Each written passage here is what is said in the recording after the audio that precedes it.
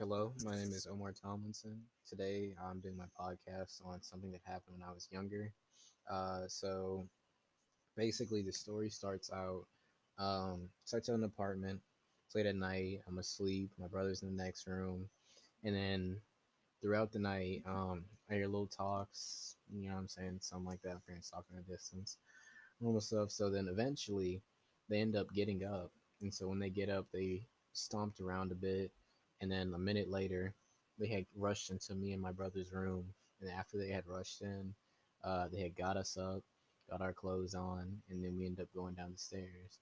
And so when we got down the stairs and we got out the apartment, we had seen that there was a fire. It was like a really big fire. Went to like we had started going down, and that we had like smelled the fire, seen some of the fire, but it was like a big fire. It was out of control. It was crazy, but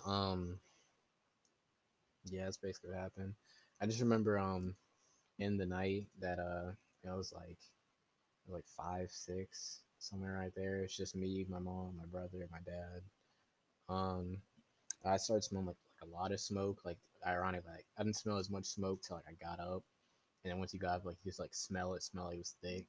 Um, but yeah, once we got out the house, it started like I started realizing more what had happened. I was younger, but like I started to get what was happening, and it was just it was crazy. It was crazy. But it wasn't until like we had got out that sort of like everything had hit me, what had happened. We lost everything in there, and it was like we'd have to move stuff like that. But I don't know, in the moment, it just sort of how can I word it?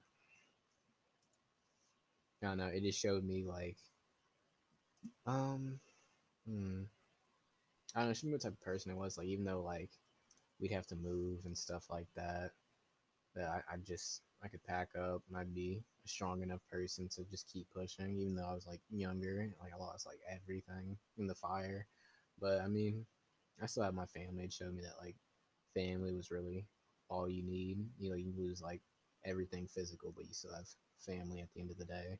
That's like all that matters.